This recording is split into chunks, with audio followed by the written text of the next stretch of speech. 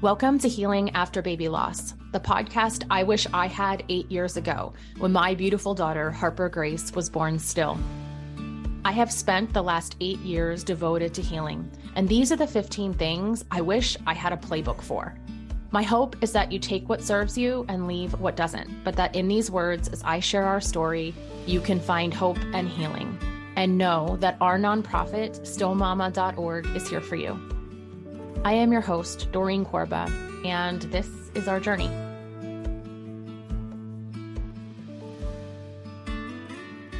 Welcome to episode number 11. Today, we're going to be talking about having rainbow babies. And I call every baby that was born after a loss a rainbow baby. So for example, I call my Josie a rainbow baby, and I call my Quinny a double rainbow. So I am referring to all babies that are born after a significant loss, like the one that you have experienced.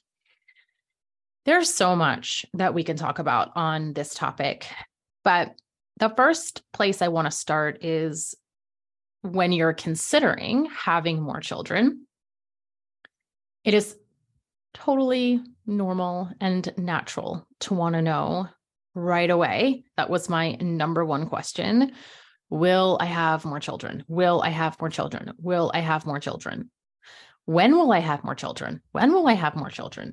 When will this happen for us? And I had to determine, did I want a new child or did I want the baby that I had lost? The baby that had died, the baby I had held that I so desperately wanted. And for me, I wanted to make sure that I wanted a new child and that I had given myself enough time.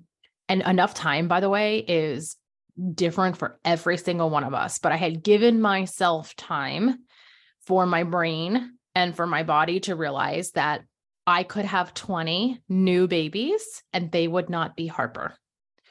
I did not want to put that burden on my next baby. I did not want to put that burden on myself.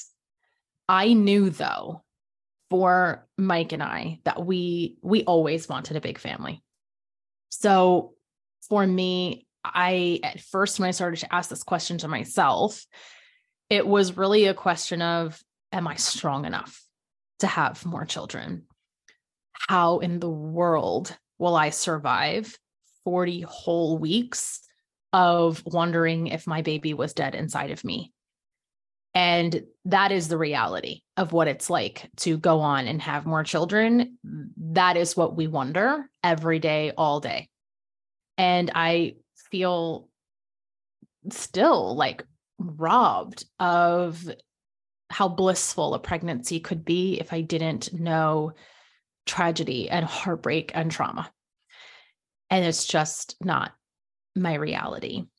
So if you are thinking about having more babies, if you have had more babies, I want to relate to you. And I hope that my honesty here helps you be like, oh my God, you're right. That was so hard. I have yet to talk to a woman who is pregnant with a rainbow and it not being one of the most challenging times in their entire life. This is normal. And if you're a friend or a family member that's listening, I think what people think is like, oh, well, they get pregnant, they go on to have more children, everything's fine now. Everything's good.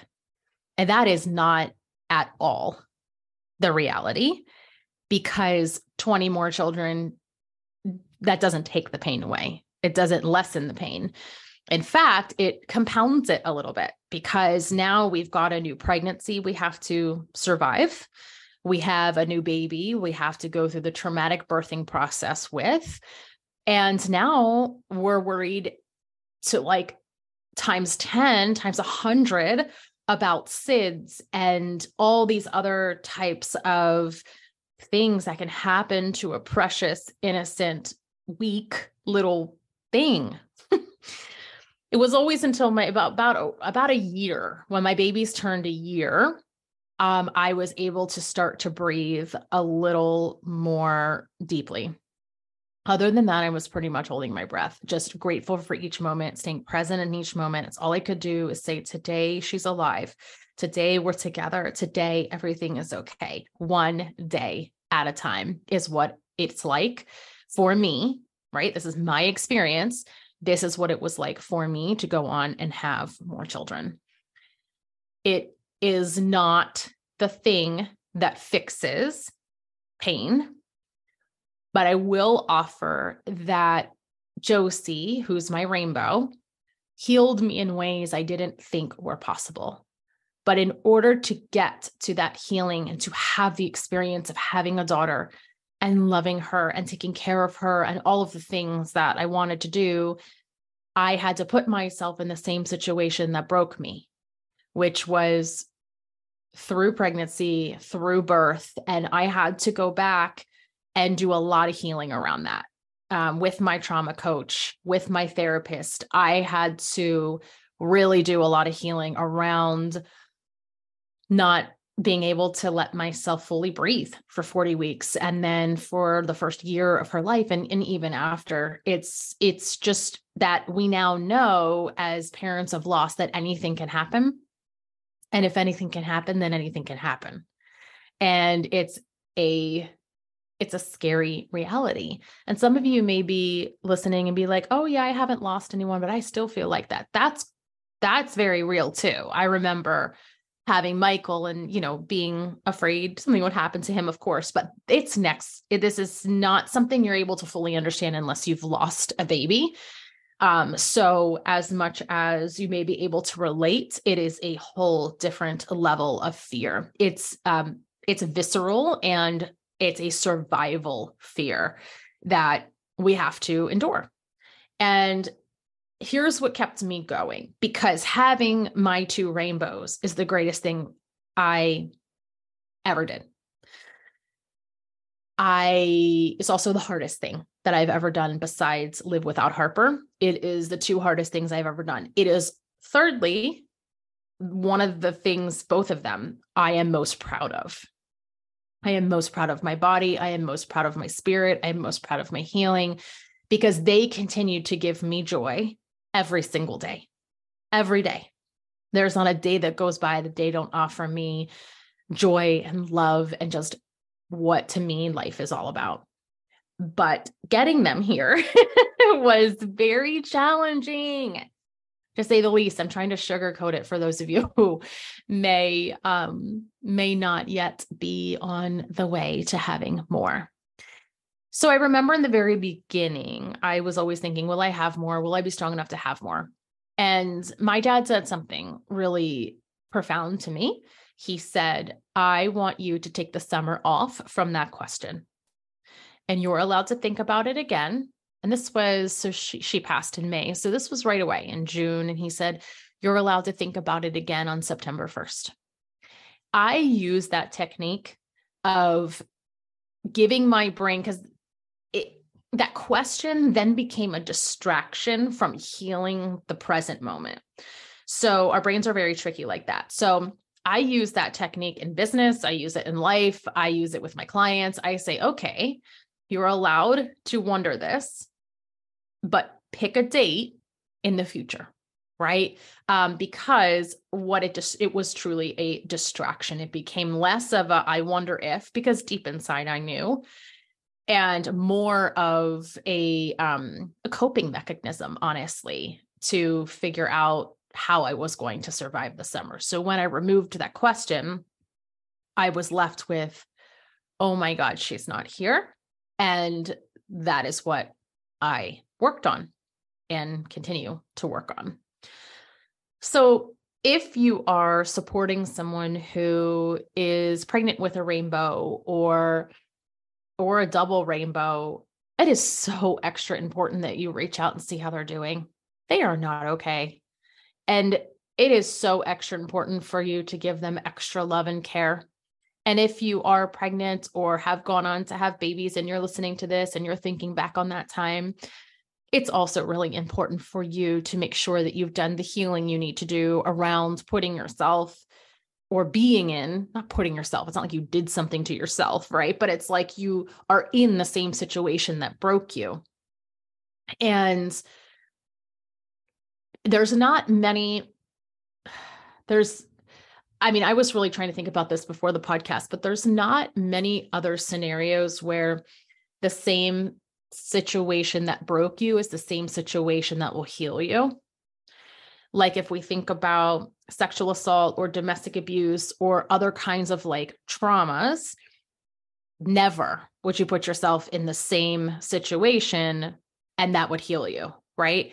But when it comes to baby loss, early infant loss, miscarriage, it really is one of a very unique situation where putting yourself or being in that situation it's something to survive, right? In order to get to the point where you're holding your healthy baby. And I think people think, I know what people have said, this is why I think people think holding your healthy baby is then you're just like off into the sunset, right? Like you're just like frolicking away and everything's great, from then on out.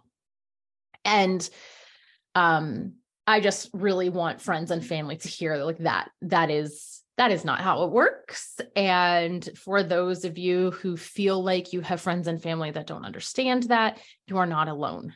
I think a lot of people do not understand it. It's because we don't have these kinds of conversations that we're having here on the podcast. So I wanted to open that up.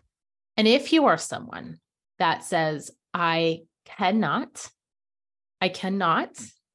have another baby, that is it for me, potentially adoption or surrogacy, or, there's another route that you may go, whatever your gut says is what your nervous system can handle. So in the nervous system world, we talk a lot about capacity and living within your capacity. And knowing what that capacity is like, you will know I cannot, and then staying true to that and honoring that. I also have listeners that haven't been able to get pregnant again or have gotten pregnant again and have experienced multiple losses. I'm just holding so much loving light and space for you because I want nothing more than for every single one of you listening, for all of your dreams to come true. And if that dream hasn't come true yet, I am thinking of you and I'm sending so much love to you. And if that dream has come true and you've gone on to have your rainbows, this is just a gentle reminder to make sure you've done the healing work around those births and carrying that child to term. And if you're thinking about having more babies, I can say it's the greatest thing I've ever done. Like I said, the thing I am most proud of, and also was the hardest thing I've ever done besides say goodbye to my daughter and live without her every day. So know that you can do it. You can do it. But I would get your grief support team all lined up. If you haven't listened to that episode, go back and listen to that. But know that is why having a support team, I feel like it's more necessary during pregnancy and shortly thereafter than ever. All right, my friends, have a beautiful week, and I will talk to you next week. Bye-bye.